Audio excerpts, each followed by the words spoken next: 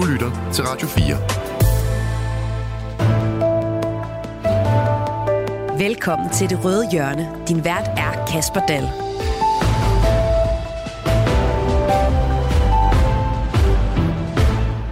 Bjørn Brandenborg, er du bange for at komme på Christiania? Nu kommer jeg der, det er i hvert fald, eller det er mange år siden, jeg har været der, men jeg vil nok tænke mig om en ekstra gang. Zenia Stampe, er du bange for at komme på Christiania?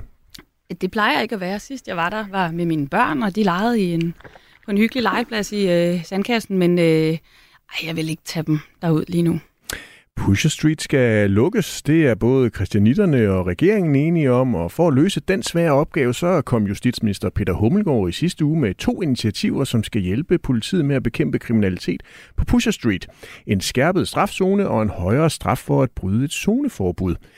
Så er det her de initiativer, der en gang for alle skal få lukket Pusher Street, eller skal der andre metoder til? For eksempel legaliseringen af cannabis. Og hvordan skal Christiania egentlig se ud i fremtiden? Det skal vi prøve at undersøge i dag. Velkommen til Det Røde Hjørne. Du lytter til Radio 4.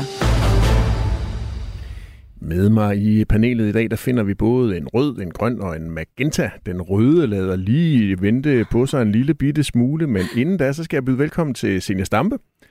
Du er De Radikales retsordfører. Du bor også i København til daglig. Du sagde, at du sidst havde haft dine børn med på Christiania.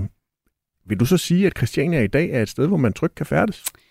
Nej, det vil jeg ikke, men helt ærligt, så er det så længe siden, jeg alligevel har været derude, og jeg ikke rigtig vil have en fornemmelse for, om det er på Pusher Street, at der er farligt, eller om man også skal være bange for det, hvis man går nogle af de andre steder, hvor jeg plejer at komme med mine børn, på nogle af spisestederne og legepladserne. Det ved jeg simpelthen ikke nok om, men jeg tror da ikke, at jeg vil ikke have lyst til at tage derud, fordi bare tvivlen er jo nok til, at man ikke har lyst til at løbe en risiko, slet ikke, hvis det handler om ens børn. Bjørn Brandenborg, også velkommen til dig. Du er jo Socialdemokratiets retsordfører. Du er fynbo og med på en linje hjemme fra Svendborg, men du er jo også rigtig meget i hovedstaden i forbindelse med, at du er folketingsmedlem. Bjørn Brandenborg, Christiania, er det et sted, du sådan har tænkt dig at slæbe familien hen næste gang, du har dem med til København? Nej, det er det ikke. Altså, jeg synes, som jeg sagde lige før, så er det ikke et sted, jeg er kommet særlig meget, og det er mange år siden, jeg har været der. Mest som turist, og jeg tror ikke, at hvis jeg skulle have min familie med og mine 2 små piger med, at det var et sted, som ville være særlig egnet for dem. Hvorfor egentlig ikke? Jamen, jeg tror bare alene den usikkerhed, der er i området nu, altså at det er jo et område, hvor der bliver begået meget kriminalitet, åbenlyst, hashhandel, organiseret bandekriminelle, der jo også begår voldsom kriminalitet mod hinanden i det område der, åbenlyst hashhandel, og så alle de andre ting, afledte ting, der følger med sådan et område, det synes jeg ikke er særlig trygt at færdes for en familie, og derfor så synes jeg virkelig også, at nogle af de budskaber, der måske også skal fylde lidt mere i debatten omkring Christiania nu, er jo også, at vi har brug for, at danskerne og dem, der åbenbart har lyst til at gå derind for at købe stoffer, at de holder op med det. Rosa Lund, velkommen til dig. Du er Enhedslistens retsordfører. Du er jo sådan en rigtig vaskeægte københavner, en stolt Nørrebro-borger. Ja. Rosa Lund, tør du gå på Christiania? Altså, jeg har faktisk ikke været på Christiania i lang tid, fordi at stemningen i lang tid har været ekstremt hård og ekstremt presset. Hvordan ved du det, hvis du ikke har været der? Jeg er kun på Christiania, fordi jeg er medlem af en... det lyder så københavneragtigt det her. Jeg er medlem af en saunaklub ude på Refshaløen, og for at komme derud, så kører man igennem Christiania. Jeg kan bare høre Bjørn. Bjørn, han er ved at dø og grine nu. Og der kan du mærke den pressede stemning, når du kører igennem Christiania for at komme til saunaklubben. Hvordan mærker man det? Jamen, det mærker man ved, at det er som om, der bare er noget i luften, men altså, der er mange... Men Rosa Lund, der er jo også nogle gange mellem noget i luften på Nørrebro. Det er der i den grad, og det er der også nu, vil jeg sige. Altså, jeg kan godt mærke, at der sker noget i bandemiljøet. Der er ligesom, der bliver holdt mange møder, har jeg nærmest lyst til at sige. Sådan virker det i hvert fald, som om det er møder ude på gadehjørnerne på Nørrebro. Det er meget ubehageligt, og jeg har jo stadig den dag i dag svært ved at forstå, at det ikke lykkedes i sidste politiforlig at aftale, at der skulle være en nærpolitistation på Nørrebro. Man kan jo også bare se, hvad der er sket i weekenden her i Nordvest. Men jeg håber, at lytterne forstår, hvad jeg mener med, at man kan mærke en stemning, at der er sådan en trykket stemning på Christiania, og det har der sat med været i lang tid. Så jeg har faktisk ikke været derude i lang tid, ja. Jeg kan mærke, at der er noget i luften i dag, nemlig en rigtig god politisk debat, så jeg er utrolig glad for, at I tre er med. Hvis du sidder derude, kære lytter, og lytter med, så må du meget gerne blande dig i debatten, og måske har du et helt genialt løsningsforslag til politikerne, så Pusher Street kan lukkes en gang for alle. Hvis du har det, så send endelig din holdning afsted til os i en sms til 1424. Radio 4. Ikke så forudsigelig. Christianitterne og regeringen er enige. Målet er fuldkommen klart. Pusher Street, som vi kender den, skal lukkes. Ja, nu skal det ske. Christiania skal befries for bandernes og rockernes tyranni, og Pusher Street skal lukkes en gang for alle. Og onsdag præsenterede justitsminister Peter Hummelgaard så en række forslag, der skal få bugt med hashhandlen på Christiania. Forslagene indeholder en straffezone med forhøjet bødetakst på Pusher Street, og på den korte bane vil der også være en massiv polititilstedeværelse i og omkring Pusher Street. Og så kommer der også en ny bandepakke fra regeringen i den her uge. Bjørn Brandenborg, bliver det her så et endeligt farvel til hashhandlen på Pusher Street? Ja, det du nævner, det er jo bare noget af det. Der kommer også mere. Jamen, det er i hvert fald nogle initiativer, der skal til for her og nu at få fanget nogle flere af hashhandlerne ude på Christiania, og nogle flere af dem, som går derud og bidrager til den kriminalitet, der foregår derude. Og så er det rigtigt nok, at det kommer til at løse problemet alene. Jeg synes, man skal holde op med at bilde folk ind, at den her problematik er noget, man kan løse med et quick fix, men det her det er noget af det, der skal til. Så er det rigtigt, at vi i den kommende uge her fremlægger en omfattende bande- og tryghedspakke med en lang række initiativer, hvor nogle af dem også kommer til at tage udgangspunkt i Christiania, men jo også især i de organiserede bander, der hører til på Christiania. Og så tror jeg, at noget af det, der virkelig kommer til at kunne gøre en forskel, det er den helhedsplan, som Københavns Kommune og Christiania og politiet i samarbejde jo har holdt et par møder om nu, som kommer til at betyde, at man forhåbentlig inden længe kan tage fat på, at der i stedet for Pusher Street skal være noget andet. Altså at man kan få bygget, jeg synes personligt selv, det kunne være en god idé at bygge nogle almene boliger, så almindelige mennesker har bedre mulighed for at kunne bo i København, at man får erstattet det område, der er der nu, med et område, hvor folk har lyst til at bo og leve og være i trygge rammer. Men det er de her initiativer, og summen af dem er noget af det, der kommer til at kunne gøre, at vi kommer i en retning, hvor at vi forhåbentlig kan få lukket Pusher Street. Men Bjørn Brandenborg, ambitionen det er at lukke Pusher Street. Er det ikke rigtigt forstået? Jo.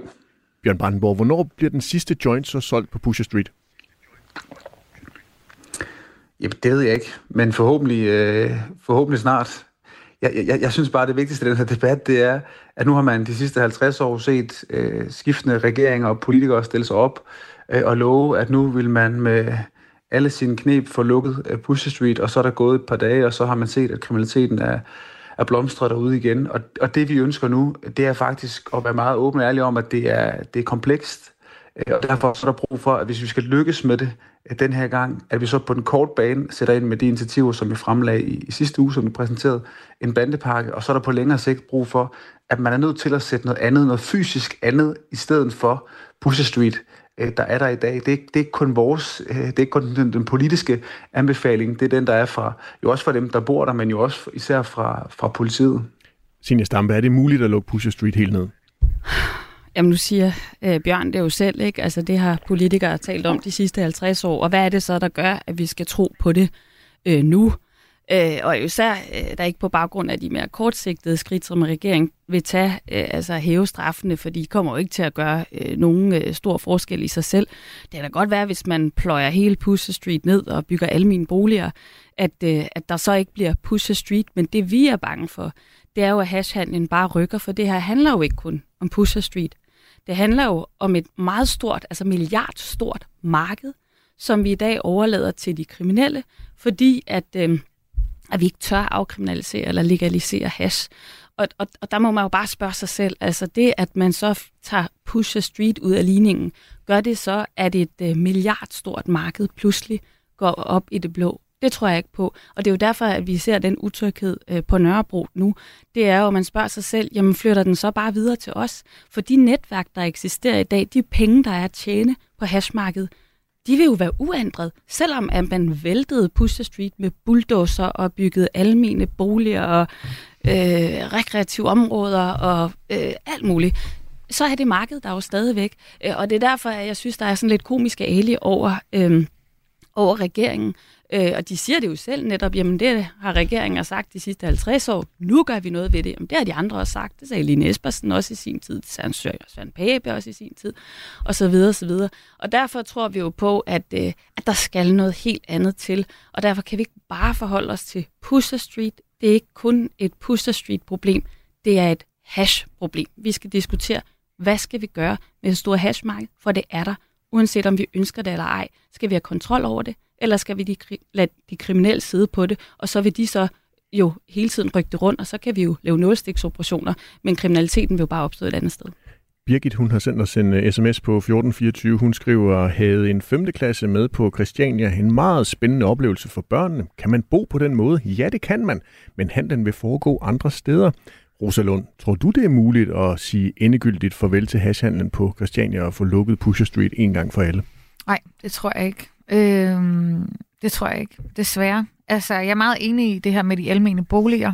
Vi lavede jo også en boligaftale for 2 år siden, som Enhedslisten er med i, som netop gik på, at der også skulle være almene boliger på Christiania, hvor der kom en aftale mellem daværende boligminister Kåre Dybvad og Christiania. Og jeg tror, det bliver rigtig godt, når de almene boliger kommer op, men jeg tror, at det, der vil ske, er præcis det, som Senja siger, nemlig at markedet bare flytter til et andet sted i København. Og det var det, man så sidst, da man forsøgte at lukke Pusher Street i midten af 00'erne der rykkede hele markedet til Jægersborggade og Nørrebroparken, hvor det sådan set stadigvæk er i dag. Så jeg tror desværre ikke, at vi kommer udenom at tale om og komme med løsninger på, hvordan vi kan tage kontrol over cannabismarkedet. Og som jeg hørte justitsminister Peter Hummelgaard på pressemødet, så åbnede han også en lille dør på klem for det, og den dør har jeg simpelthen tænkt mig at gøre alt, hvad jeg kan for at sparke ind. Bjørn Brandenborg, det lyder ikke som om, der er den store tiltro til regeringens initiativer her fra de radikale og Enhedslisten. Ej, men det vil jeg så sige, det er ikke første gang, at der ikke er det fra de 2 damer, som du har med i studiet der. Men jeg synes nu alligevel, at vi den her gang gør noget, der er anderledes end det, man har gjort før. Altså hæver straffen? Alene det er det samme. Ja, blandt andet på den korte bage, men alene det er også, at der nu er en helhedsplan for området. Det har der ikke været på samme måde tidligere. Det betyder faktisk, at man kommer til at sætte noget andet i stedet for. Men jeg vil så også meget gerne sige, altså jeg er ikke fan af, at man skal legalisere cannabis og afkriminalisere det, og jeg er det slet ikke på grund af, at nogle hårdkogte kriminelle render rundt og skyder og dræber hinanden i offentligheden. Altså det skal ikke være kriminelle, der skal bestemme, hvad det er for en politik, vi fører i Danmark. Og det er lidt det, jeg hører, at både radikale og Enhedslisten synes, man skal, når man skal legalisere det. Yes. Jeg tror godt på, at man kan bekæmpe det her, og jeg synes faktisk, at stoffer, det er noget, man skal bekæmpe, og det er ikke noget, man skal legalisere. Der er ikke nogen anbefalinger fra hverken politi, og slet ikke fra sundhedsmyndighederne, som har beskæftiget sig indgående med cannabis, der tyder på, at det vil være en god idé at legalisere det. Tværtimod så er det noget, som folk de bliver syge af, noget man bliver skør i hovedet af, og derfor er stoffer ikke noget, man skal legalisere, det er noget, man skal bekæmpe. Er det så en udfordring? Kan det blive en udfordring, når man lukker Pusher Street og bekæmpe organiseret bandekriminalitet? Ja, selvfølgelig kan det, men det er faktisk også politiets vurdering, at det er muligt at bekæmpe den uden for Pusher Street. Legaliseringsdebatten, den dykker vi ned i lige lidt senere, for lad os lige over for lytterne prøve at tage lidt baggrund for, hvorfor det er Christiania, vi diskuterer i dagens udgave af Det Røde Hjørne. Regeringens nye tiltag kommer efter et skyderi på Pusher Street i forrige uge, hvor en 30-årig mand blev dræbt, og hvor flere andre blev såret. Københavns politi vurderer, at skyderiet er relateret til en konflikt mellem rockergruppen Hells Angels og den forbudte bande Loyal to Familia. På baggrund af den her konflikt, der har Københavns politi oprettet visitationszoner på Christiania. Et område på Amager er også blevet visitationszone, og dele af Nørrebro og Nordvest er også visitationszoner. De gælder indtil videre til i morgen, den 12. december, hvis de ikke bliver forlænget af politiet. Rosalund, har I som politikere været for langsomme til at handle i forhold til Christiania? Ja, det synes jeg. Vi har i hvert fald været for langsomme i den forstand, at vi jo i mange år har vidst, at der var et kæmpestort illegalt marked. Altså hashmarkedet er det mest frie marked, vi har. Det må være Liberal Alliances våde drøm. Det er et frit marked, som det er lige nu, og det mener jeg simpelthen, at vi skal tage kontrol over. Jeg er ikke enig i de argumenter, som Bjørn har. Dem kan han jo have for sig selv, men jeg synes da, Bjørn, at du skal overveje, hvad du så tænker om alkohol, og hvor frit tilgængeligt det er. Zenia Stampe, hvordan kan vi have haft et område i København, som hedder Pusher Street, i årevis, uden at have fået det nedkæmpet? Og det samme spørgsmål, som Rosa Lund fik. Har I svigtet som politikere? Jamen, jeg tror simpelthen bare ikke, at det er et problem, der er muligt at løse, hvis ikke man går til problemets rod, som er, at her har vi et rusmiddel, eller nydelsesmiddel, eller hvad vi vil kalde cannabis, som er meget bredt udbredt, og som er blevet mere udbredt de sidste 30 år. Når vi ser på unges forbrug, så er antallet af unge, der har prøvet at forbruge cannabis, jo fordoblet på de sidste 30 år, på trods af, at det har været forbudt, og der har været meget retspolitisk fokus på området. Markedet er bare blevet større og større og større. Det er et gigantisk marked, som Rosa siger, det er endda et frit marked, det er et lukrativt marked. Så ja, vi har svigtet, men jo ikke fordi vi ikke har sat nok politi ind, eller fordi vi ikke har hævet straffene nok, men fordi vi ikke har haft den helt nøgterne diskussion af, om det her er et problem, der kan løses gennem retspolitik. Det mener jeg ikke, at det er, for det marked er der. Det kan vi jo bare se nu. Og spørgsmålet er så, hvad gør vi så i den virkelighed? Den virkelighed er bare en anden end den, som Bjørn Brandenborg drømmer om at leve i. En virkelighed, hvor der er folk, der gerne vil forbruge cannabis. Vi vil jo så i virkeligheden rigtig gerne i dialog med dem, der forbruger, og jo rigtig gerne med de unge, så vi kan undgå, at det ender i et misbrug. Så altså, jeg synes, det er et svigt, at vi har partier, der korser sig, og slet ikke er villige til at gå ind i den diskussion. Og jeg er da glad for, eller måske skal jeg gøre det samme som Rosa, nemlig se det, som Peter Hummelgaard sagde, som en åbning for den diskussion, for det er jo det, vi har brug for. Det er også det, kriminologer siger. Vi bliver simpelthen nødt til at tage den her diskussion, også i lyset af det kriminelle marked. Det er ikke nok at tage den i et sundhedsperspektiv, så skulle vi jo også forbyde alkohol. Vi bliver også nødt til at se på et helhedsperspektiv, og se, hvad den her handel den bringer med sig af utryghed, kriminalisering, unge mennesker, der skal i kontakt med et meget, meget hårdt miljø for at få det her middel. Så der har vi svigtet. Linda, ja, kom Bjørn. Ja, men det er jo fordi, det kommer lidt til at lyde som om, at så skulle de bandekriminelle, når nu man legaliserer det, som de handler om, som i virkeligheden kun er en lille del af den ulovlighed, de begår, og så skulle alle de bandekriminelle, så skulle de lægge deres våben og deres rygmærker, og så skulle de gå ned på jobcentret og søge et arbejde og blive legale borgere, ligesom alle andre. Og sådan er virkeligheden jo ikke. Altså hashhandlen er en del af den organiserede bandekriminalitet, og derfor, hvis man gerne vil løse problemerne på Pusher Street, så er problemet ikke løst ved, at man bare at legalisere stoffer og lade det problem brede sig og vokse til resten af landet, alle afkroge, hvor det kan gå ud over alle andre mennesker. Løsningen er jo at bruge værktøjer til at bekæmpe den organiserede bandehandel på en ordentlig måde.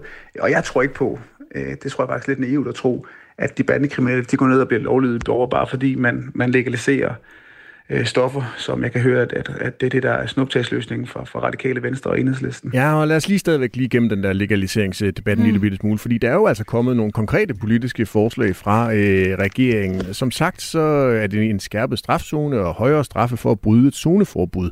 Det betyder, at det fremover kommer til at koste 4.000 kroner i den her strafzone, men hvis man har hash på sig til eget forbrug, og politiet kommer og opdager det, og ikke 2.000 kroner, som det koster i dag. Sker det igen, altså bliver man taget af politiet flere gange med hash til eget forbrug på sig i den her strafzone, så kan man komme i fængsel. Bjørn Brandenborg, hvad kommer der til at ske på Christiania, når nu bødestraffen bliver højere, altså fra 2.000 til 4.000 kroner? Ja, forhåbentlig kommer det til at betyde, at folk de tænker sig bedre om. Men hvorfor er det, at folk skal tænke sig bedre om? Er det ikke en opgave at sætte ind over for dem, der sælger, i stedet for dem, der køber? Nej, alle dem, der render rundt ude på Christiania i de her dage, har et ansvar. Og det er, hvis ikke der var et marked, hvis ikke der var et rand af folk til Christiania, så vil der heller ikke blive solgt så mange stoffer, som der gør derfra. Så derfor har vi brug for, at alle i omkring Christiania tager et ansvar for den situation, der er nu. Og derfor har vi brug for, at folk de holder op med at gå ind på Christiania for at købe stoffer, og det hele taget holder op med at købe stoffer. Så et af regeringens løsningsforslag er at kriminalisere køberen endnu mere end sælgeren? Vi kriminaliserer begge dele. Nu bliver det bare også på den helt korte bane, nu bliver det også strafbart for dem, der køber stoffer, og det er fordi, man skal lade være med at gøre det, fordi det er ulovligt. Vi kommer i den her uge med en omfattende bande- og tryghedspakke med en lang række initiativer til at bekæmpe bandekriminaliteten, hvor noget af det også er mere målrettet Christiania, og det er fordi, at vi også skal gøre alt, hvad vi kan for at bekæmpe den organiserede bandekriminalitet. Men hvis vi skal det her problem til livs, så kræver det, at også dem, der render rundt derude og køber stoffer, at de også tager et ansvar. Og hvis ikke man gør det, ja, så skal vi have bedre mulighed for at straffe de mennesker hårdere, end vi kan i dag. Signe Stampe, du lyder ikke videre imponeret over regeringens initiativer. Hvorfor egentlig ikke? Jamen altså, for det første kan man jo sige, at hvis det var midlet til at stoppe folk med at købe hash, så skulle det jo gælde overalt. Nu søger folk jo bare andre steder hen. Og det, jeg kunne være bange for... Så du tror, de søger de steder hen, hvor de kun kan få en bøde på 2.000 kroner? Ja. Men det er jo i hvert fald det, som... Altså, det er jo det, der er logikken bag det, som regeringen gør. Der kan jeg jo godt være bange for, dels at det bare flytter problemet et andet sted hen, men jo i virkeligheden også, at der kan sidde nogle unge mennesker i provinsen og gerne vil eksperimentere lidt med hash, og de har så hørt, at man kan gå derind på Pusher Street. Og det skal de selvfølgelig holde op med. Men hvad nu, hvis de gerne vil forbruge cannabis? Begynder de så at tage kontakt med nogen, som de ved måske kender noget til de der netværk, og kan fortælle dem, hvad er det så for en hjørne, man skal stille sig ned på for at få noget? Og kan vi så risikere, at de her unge mennesker i virkeligheden kommer i tættere kontakt til det kriminelle miljø, fordi de ikke længere bare kan tage ind på Pusher Street. Og jeg synes jo, det er en tragedie, at Pusher Street har været det sted, man bare kunne søge ind. Det er et kæmpe stort problem, men det er også et problem, hvis det nu ikke længere er Pusher Street, men det er det kriminelle netværk, og adgangen og kendskabet til nogen i det kriminelle netværk, som er adgang til at købe cannabis. Det kan jeg personligt blive ret bange for, at det i virkeligheden det, vi gør, det er, at vi nu, i stedet for, at det er et sted, man tager hen, så er det nogle mennesker, man skal kende. Og det er altså nogle mennesker, som jeg tror, der ikke er nogen, der egentlig har lyst til, at deres unge mennesker skal kende. Rosa Lund, tror du slet ikke, at det kan have nogen form for effekt, de her initiativer, som regeringen kommer med på den korte bane, for eksempel strafzone, højere straffe osv.? Nej, det tror jeg ikke. Det kan jo have den effekt, at man flytter hashhandlen, og derfor så synes jeg faktisk, at den, der er naiv her, det er Bjørn. Altså, Bjørn kom før med et argument om, at der skulle ikke være det her ulovlige cannabissalg i alle mulige afkroge af Danmark. Nej, men ved du hvad, Bjørn? Det er det, der kommer til at ske nu, når Pusher Street bliver lukket, fordi I ikke vil være med til at legalisere. Så kommer det til at ske foran mine vinduer, der hvor jeg bor på Nørrebro. Det kommer til at ske i Nordvest. Det kommer til at ske på Islands Brygge. Og det kommer til at ske i resten af landet. Og lur mig, om der ikke også findes hashhandel i Svendborg, Bjørn Brandenborg. Det er i hvert fald noget, som Inger, hun deler den oplevelse, som Rosa Lund beskriver her. Inger, hun har sendt os en sms på 1424. Hun skriver, hvad så med Odense, Kolding, Aarhus, Viborg osv., hvor folk mister livet i bandeopgør. Hash kan købes i den mindste flække i hele Danmark. Bjørn Brandenborg, har Rosa Lund en pointe? Jamen, jeg var tro, at bandeproblemerne, som den lytter beskriver der, at man skulle holde op, skulle forsvinde, fordi at Rosa Lunds våde drøm om at legalisere cannabis, den går i opfyldelse. Nej, det har hun ikke ret i. Og jeg vil bare sige, når man legaliserer, hvis man skulle legalisere stoffer, så er det jo blandt andet de unge mennesker i provinsen, som er dem, der kommer til at betale prisen ved en legalisering, fordi man så har givet op på at bekæmpe stoffer og banderne i København, og så skal man så begynde at legalisere det her marked til resten af landet. Så nej, det er overhovedet ikke den rigtige vej at gå. Bjørn Brandenborg, der er også kommet en sms på 1424 fra Stig. Han har faktisk et meget konkret spørgsmål til konsekvenserne af de her initiativer, som I nu vil indføre. Han spørger, hvorfor vil I sætte dem i fængsel? Der er 2 års ventetid på at komme i fængsel. Altså den yderste konsekvens, hvis man bliver taget flere gange med hash, det kan jo være en fængselsstraf. Hvorfor vil I have flere i fængsel? Jamen, det ønsker vi sådan set heller ikke. Altså, vi ønsker, at folk de stopper med at gå ind på Pusher Street og købe deres stoffer, fordi at folk bliver slået ihjel, fordi der bliver begået drab, uskyldige mennesker bliver ramt på Pusher Street. Vi skal have stoppet den meget, meget voldsomme og brutale kriminalitet, der foregår på Pusher Street. Og der har vi brug for at give politiet nogle flere værktøjer til at stoppe folk i at gå ind på Pusher Street, end hvad de gør nu. Og det er blandt andet at give muligheder for og straf over. Og ja, det er jo så en helt anden diskussion. Vi har udfordringer i vores fængsler i forhold til at skaffe kapacitet, især til nogle af de meget voldsomme kriminelle, og det er jo også en udfordring, som vi er i gang med at løse. Men det er ikke de her strafskærpelser, der kommer til at sætte vores fængselskapacitet over styr. Men i virkeligheden handler det heller ikke om det. Det handler om at sørge for at sende et signal til folk om, at de skal holde op med at gå i Pusher Street og købe stoffer. Hos Københavns Politi, der er man glad for regeringens nye initiativer. Det siger politidirektør Anne Tønnes til TV2. Vi har en interesse i at gøre opmærksom på over for køberne, at man er med til at understøtte de her voldsparate bandekriminelle. Og det tror jeg er lidt en brat opvågning for mange af køberne, at med det her initiativ, som jeg læser det, så får man ikke længere en bøde, men så i andengangstilfælde, så får man faktisk en fængselsstraf. Og det tror jeg bestemt kan være med til at reducere efterspørgselen på hash på Christiania.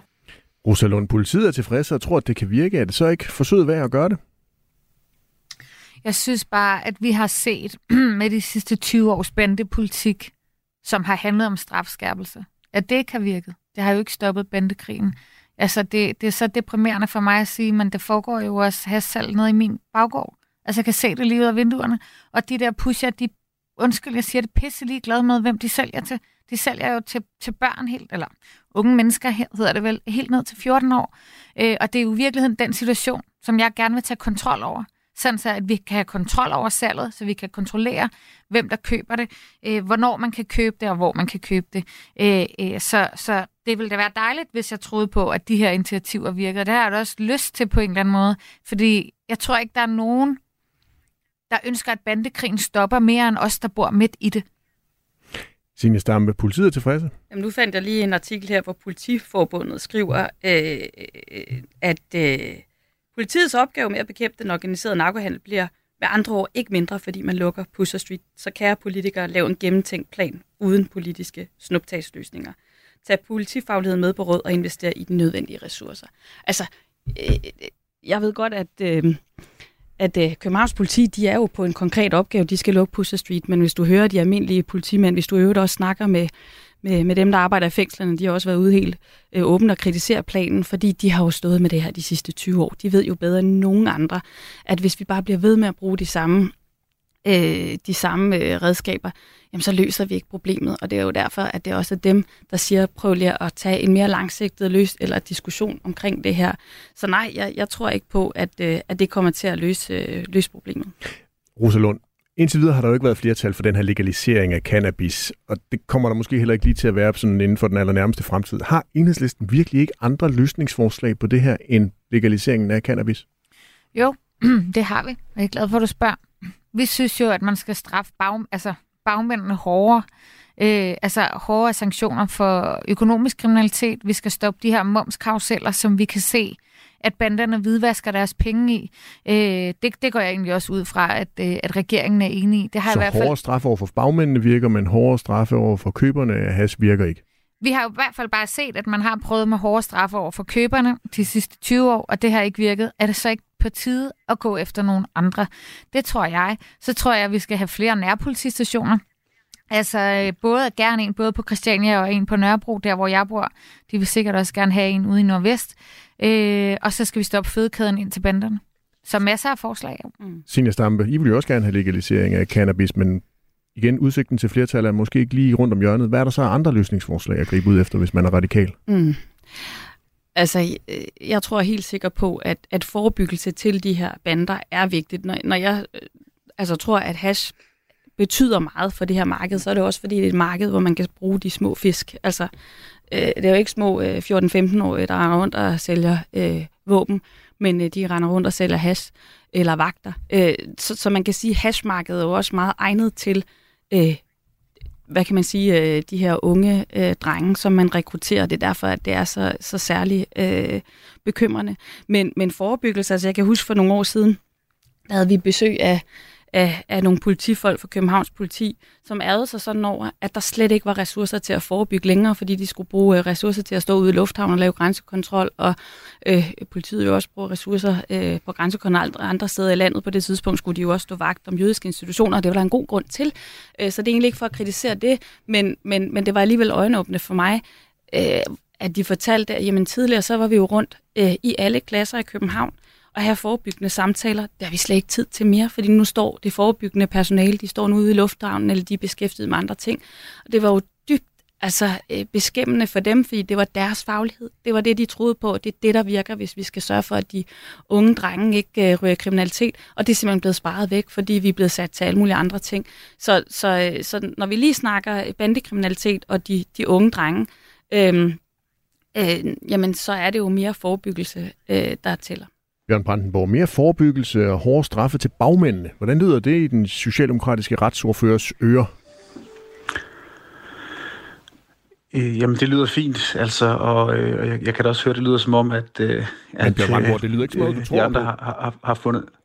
Jo, det lyder som om, de har fået, hvis jeg får lov til at tale færdigt, så vil jeg sige, det lyder som om, de næsten har fået inspiration i nogle af de ting, som regeringen allerede har lagt frem. Vi har ment det her i 20 år, Bjørn. I den kommende uge præsenterer vi et meget omfattende bande- og tryghedsudspil, som går på flere ben. Det handler både om, og i høj grad også som forebyggelse, altså at få kriminaliseret det overhovedet og rekruttere bandemedlemmer. Vi får forebygget langt bedre, at kommunen og de sociale myndigheder har mulighed for at sætte ind langt tidligere. Det handler om at bekæmpe den økonomiske kriminalitet, som i de her år vokser og bliver et endnu større problem. Og så handler det selvfølgelig også om strafskærpelser, og det er fordi nogle gange for, at man kan, rulle den røde løber ud med alle de sociale initiativer, så er der brug for os at få de meget, meget hårdkogte kriminelle væk fra gaden, så der er tid til at arbejde og resocialisere nogle af de unge, der måske ikke er kommet helt over kanten. Så det er jeg slet ikke uenig i de ting, der bliver sagt. Vi kommer til at fremlægge et udspil, som indeholder en del af det hele, og faktisk også mere til. Jeg synes bare, at det der nogle gange... eller det, der er et problem i den diskussion, og noget af det, som Rosa siger, der er et problem, det er at tro på, at bandekriminaliteten forsvinder, fordi de så ikke længere står et eller andet sted på Nørrebro og sælger stoffer. Det gør den selvfølgelig ikke. Det her, det er meget mere end et problem med hashhandel. Hash er en lille bitte del af bandernes økonomi. Det handler om den organiserede bandekriminalitet, og den stopper altså ikke ved, at man legaliserer cannabis eller alle mulige andre stoffer, man har lyst til at legalisere. Den stopper ved, at vi bliver ved med at have et fokus på at give politiet og myndighederne de værktøjer, der skal til for at bekæmpe bandekriminaliteten. Og det er jo både forebyggende og straf. Og når vi i morgen fremlægger et nyt bandeudspil, så er det jo ikke fordi, at alle de andre bandeudspil, der har været tidligere, at de har været dårlige, eller de ikke har haft en effekt, så er det fordi, at kriminaliteten selvfølgelig også udvikler sig, og derfor er der brug for, at vi giver nogle nye muligheder, nogle nye initiativer, nye værktøjer til politiet og til de myndigheder, der arbejder der til at kunne bekæmpe den her kriminalitet bedst muligt. Det lyder som om, at panelet efterhånden fik talt sig ind på en vis form for enighed her, og sådan er reglerne jo i det røde hjørne, så iler vi straks videre.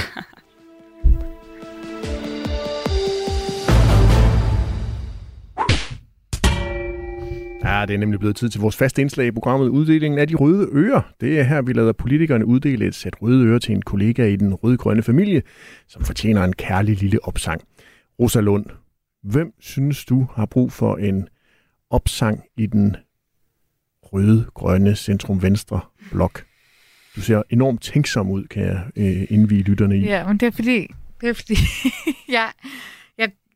fordi jeg altid giver de røde ører til en socialdemokrat, men jeg vil faktisk give dem til Martin Lidegaard, Zenia Stampes formand, fordi han siger jo, der er brug for en ny midte, men der er jo lige kommet en ny midte i dansk politik, nemlig den her midterregeringen, og jeg tror, at grunden til, at Martin Lidegaard han siger, at der skal være en ny midte, det er, at han er træt af radikale ikke er en del af den her nye midte, så jeg synes, de røde ører går til Martin Lidegaard. Fordi du har fået rigeligt med midte i dansk politik? Ja. Okay. Og der er ikke brug for en ny midte. Vi har lige fået en ny midte.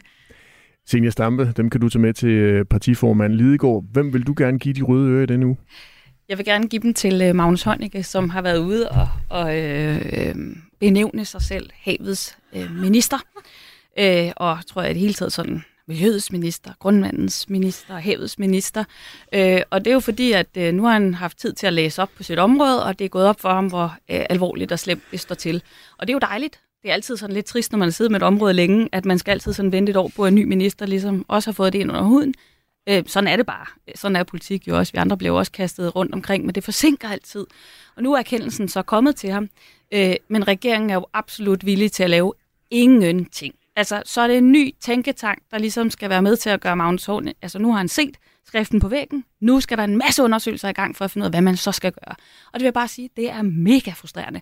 Når man har siddet og arbejdet meget længe, og man ved det er alvorligt, og tiden, den går bare, og en vigtig faktor, at man hele tiden skal starte forfra, og så i øvrigt har en regering, der nok mere bruger det der erkendelsens lys som sådan en måde at vinde tid, for der kommer ikke til at ske noget. Bjørn Brandenborg, du får et sæt røde ører med til Socialdemokratiets Poseidon. Hvem skal have dine røde ører i denne uge? Ja, det var god. Hvad hedder det? Ja, ved du, jeg har ikke engang forberedt nogen, og derfor har jeg også siddet og spekuleret over, hvem der skulle have nogle røde ører. Men jeg synes i virkeligheden, at den sidste snak her, den lægger meget godt op til, at det kan være dem, der synes, at man skal legalisere cannabis for at bekæmpe bandekriminaliteten. Og det kan jeg i hvert fald høre, at der er 2 partier, der synes er en god idé. Så de kan få den her for mig, uden at have tænkt sådan videre over det. Vi har fået bekræftet, at det er stop på et 8-årigt barn. Hun aner ikke, hvor meget skade hun gør mig. En 30-årig læge er blevet idømt 2 års fængsel. Radio 4 undersøger er en podcast, der afslører, dokumenterer og belyser sager, der har relevans for dig. Vi kommer ikke til at udtale os om det, eller at du skal have noget aktindsigt herfra. Når myndighederne svigter, sundhedssystemet fejler, eller forsvaret forurener med PFAS, giver Radio 4 undersøger der hele historien, baggrund og perspektiv. Vi har jo den holdning, at man burde fjerne det her omgående. Lyt til Radio 4 undersøger i Radio 4's app, eller der, hvor du lytter til podcast. Radio 4. Få det væk. Ikke så forudsigeligt. Ja, vi er i gang med mandagens udgave af Det Røde Hjørne. Som vi lige har hørt i debatten om Pusher Street, så er et af de løsningsforslag, der går igen, en legalisering af cannabis. Det ønsker for eksempel et flertal i Københavns borgerrepræsentation at afprøve, men det er ikke ført ud i livet endnu, fordi det jo skal godkendes i Folketinget, hvis man vil den slags. Og her har der endnu ikke været et flertal, selvom 5 partier, Det Radikale Venstre, Enhedslisten, Alternativet, SF og Liberal Alliance, sidste år foreslog at legalisere cannabis i en 5-årig prøveperiode. Moderaterne, de foreslog allerede i november at afkriminalisere stoffer, men nu lyder det sådan her. Det vi ser på Christiania i øjeblikket, det kalder jo på den korte bane på en politimæssig indsats. Altså, vi ønsker en debat, også der handler om rusmidler, men realistisk er det jo ikke sådan en debat, der kan få konflikten ud på Christiania til at gå væk. Altså, det handler lige nu og her om politimæssig indsats. Zenia Stampe, hvad er den rigtige løsning på det her? Ja, nu har vi jo snakket om det allerede, men vi tror på, at den rigtige løsning, det er afkriminalisering, legalisering. I første omgang et forsøg med statskontrolleret salg af cannabis, altså kontrollerede udsalgssteder. Men er det en legalisering og en afkriminalisering på samme måde, som vi ser med alkohol eller cigaretter og tobak? Nej. Det hvordan skal det så foregå? Jamen, mere som, ligesom man kender Systembolaget i Sverige, så er det jo på den måde et kontrolleret salg, hvor man altså møder ind et sted, hvor der står nogen med hvide kitler, som kan træde til med vejledning også for det, hvis de synes, at det ser bekymrende ud, og hvor man ved, hvad det er, man køber, der er grænser for, hvor meget man må købe, og så videre. Gælder det kun cannabis, eller er det alle rusmidler? Nej, det gælder kun cannabis.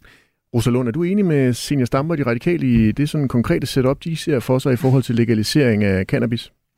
Jamen altså, vi har jo på Enhedslistens initiativ flere gange stillet et fælles beslutningsforslag i Folketingssalen om forskellige modeller for det her. Altså sådan som vi har det i Enhedslisten, der synes vi, at det skal være legalt, og det skal foregå som legaliseret. Men hvis det vi kan mødes om i første omgang er afkriminalisering, som også er der, jeg forstår, at SF står, så synes jeg, det er et rigtig godt første skridt. Men det er jo ikke kun afkriminalisering, for det er jo også, at vi decideret står for et salg. Så det er jo ikke bare, at man ikke får en bøde, hvis man bliver taget i at have hash til eget forbrug, men det er jo også simpelthen, at vi tager kontrollen over selve hashmarkedet. Ja, præcis. Ja. Men det var bare for at sige, at det forslag, vi har stillet fælles, det handler om afkriminalisering. Vi har også på et tidspunkt stillet et om legalisering, om men det var SF ikke med på. Nej, okay. Rasmus, han har sendt os en sms på 1424. Han skriver, afkriminalisere alle stoffer til eget brug, lave almennyttigere på Pusher Street, og så få alt tobak, hård spiritus og cannabis ud af supermarkederne og ind i statskontrollerede tilbud. Bjørn Brandenborg, hvorfor er det her med legalisering af cannabis så farligt for Socialdemokratiet? Det er fordi, det er farligt for dem, der skal indtage de her stoffer. Altså, Jeg synes simpelthen, at der mangler også nogle gange i den her debat, det bliver jo tit gjort til en retspolitisk debat, og det er det også langt hen ad vejen, men der mangler nogle gange også de sundhedsmæssige argumenter og diskussioner, og måske virkelig også nogle af de sundhedsfaglige personer i den her. Altså hvis man kigger på de ting, som Sundhedsstyrelsen siger, der er skadesvirkninger ved at ryge cannabis, så er det jo ikke småtingsafdelingen. Altså det er forgiftningspsykoser, det er angst og panik, dårligere hukommelse, større mulighed for at få kræft, få psykotiske symptomer og alt muligt andet. Og de ting, synes jeg, er nødt til at fylde meget mere i den her debat. At det ikke er ufagligt, når man kriminaliserer, afkriminaliserer og legaliserer stoffer i Danmark. Tværtimod, så kommer det til at være meget, meget farligt. Og så vil jeg bare sige, det bliver jo heller ikke sådan, at så kommer alle til at stille sig ned i en kø på et apotek og blande bolsjer dernede, og så få udleveret det fra en eller anden person i en kittel, der kommer over til, ligesom vi har set i alle andre lande, der har gjort det her, at være et undermarked, hvor rigtig, rigtig mange mennesker også vil handle det her, og hvor banderne stadigvæk vil spille en meget, meget aktiv rolle. Så derfor, jeg tror bare ikke på, at det her som en eller anden quick fix til, at man kan løse problemerne, og synes jeg, at de sundhedsmæssige skadesvirkninger fylder alt for lidt i den her diskussion. Signe Stamme, underkender I de sundhedsmæssige argumenter og kun kigger på de retspolitiske, når I skal prøve at komme med løsningsforslag? Overhovedet ikke. Altså, det er jo et meget stort problem, at dem, der bruger cannabis, og det er jo omkring 40% af alle unge under 25 år, der har prøvet cannabis. Det vil sige, det er altså meget udbredt. Det er jo rigtig svært, at det er noget, der sker i det skjulte, som man ikke kan tale med voksne om. Det er helt sikkert nogen, der alligevel ikke vil. Men det er jo også en måde at gøre det mere åbent, sådan, så vi får en mulighed for at få den samtale, få skabt den forebyggelse og oplysning.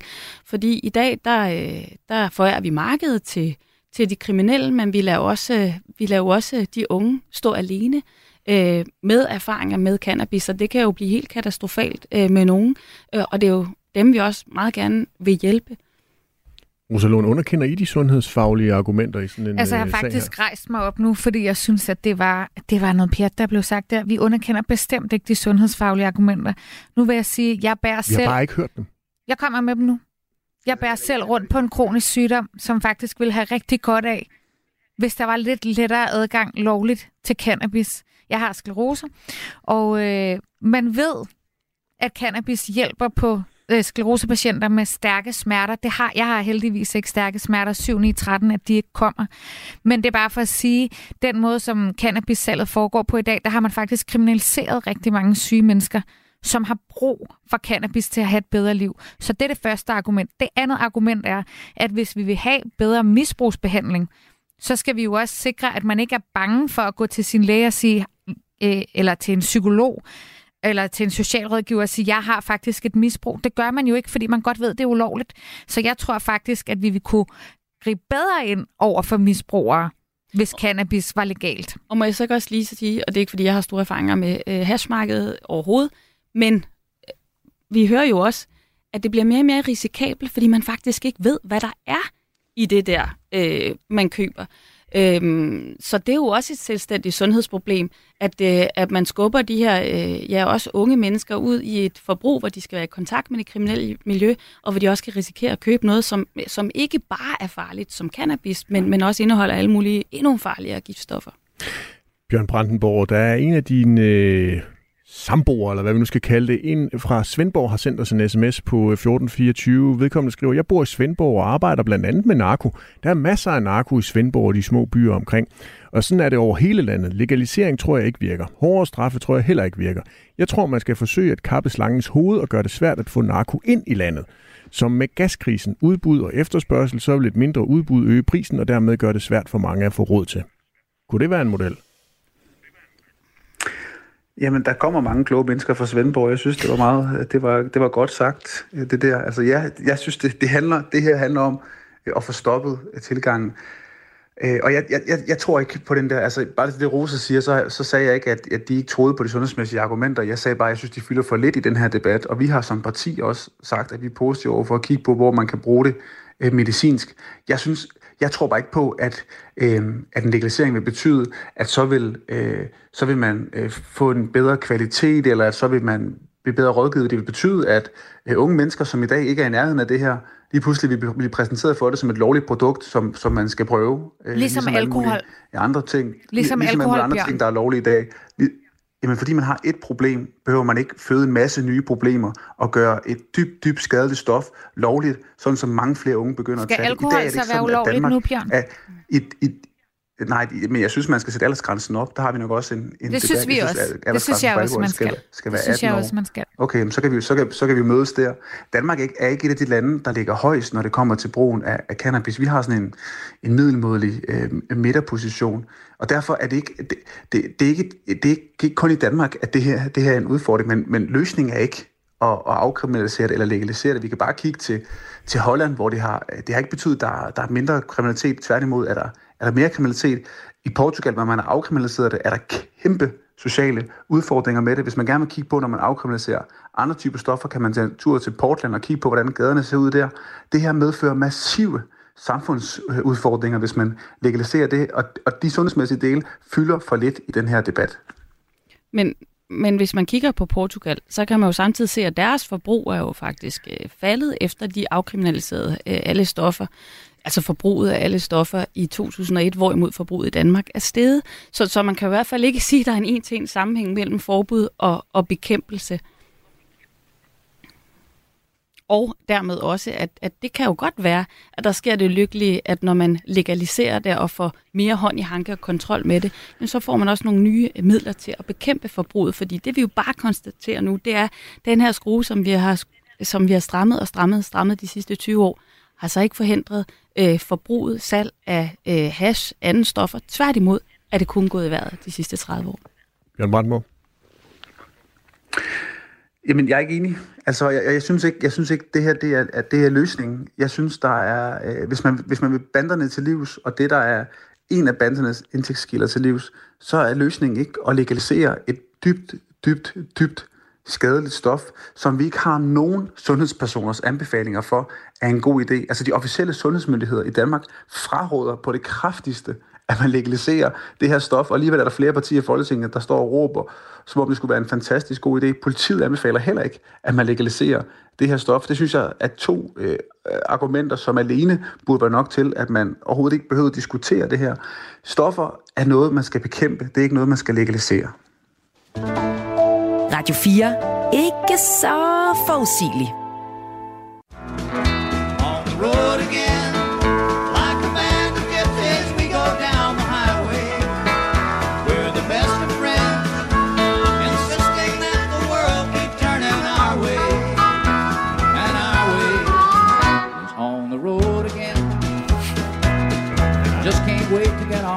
Ja, det her, der bliver rocket lidt med her i studiet. Det her, det er country-hittet On the Road Again fra 1980 med Willie Nelson. Vi er nemlig nået til det tidspunkt i programmet, hvor vi skal kigge lidt på dagsformen i Centrum Venstre. Vi kalder det for det røde barometer.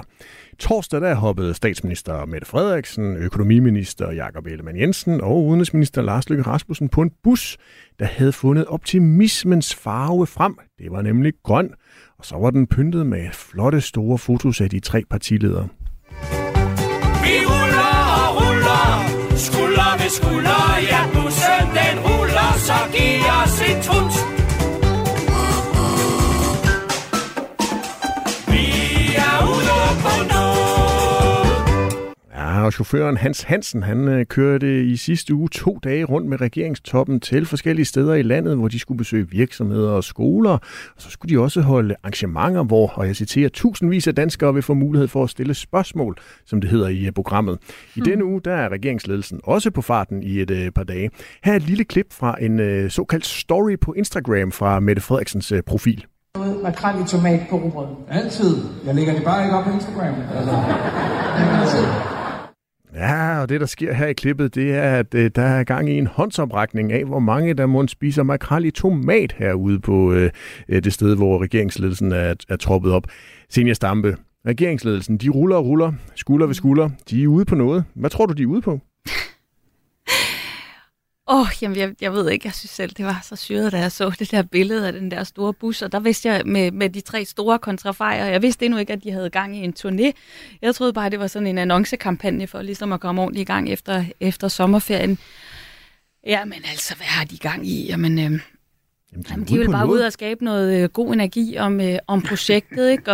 Og for mig er det projekt jo lidt underligt, og nu tilbage til den der midte, ikke? Altså at være på midten og så se den midterregering, vi har, som jo for mig først og fremmest er sådan en teknokratisk midte. Altså der var 3 partier, der alle 3 gerne ville have ministerposter, og synes, at der var nogle andre partier, der var besværlige og små, ikke? Så sætter de voksne magtpolitikere sig sammen, ikke? Og fordeler posterne imellem sig, og så skal vi alle sammen synes, at det er fantastisk og inspirerende. Og i virkeligheden så kommer der bare ikke noget ud af den der midte, som i virkeligheden kunne gøre rigtig meget, men hvor den der udtalelse om de 80% bare altså er jo en karakteristik af den her regering.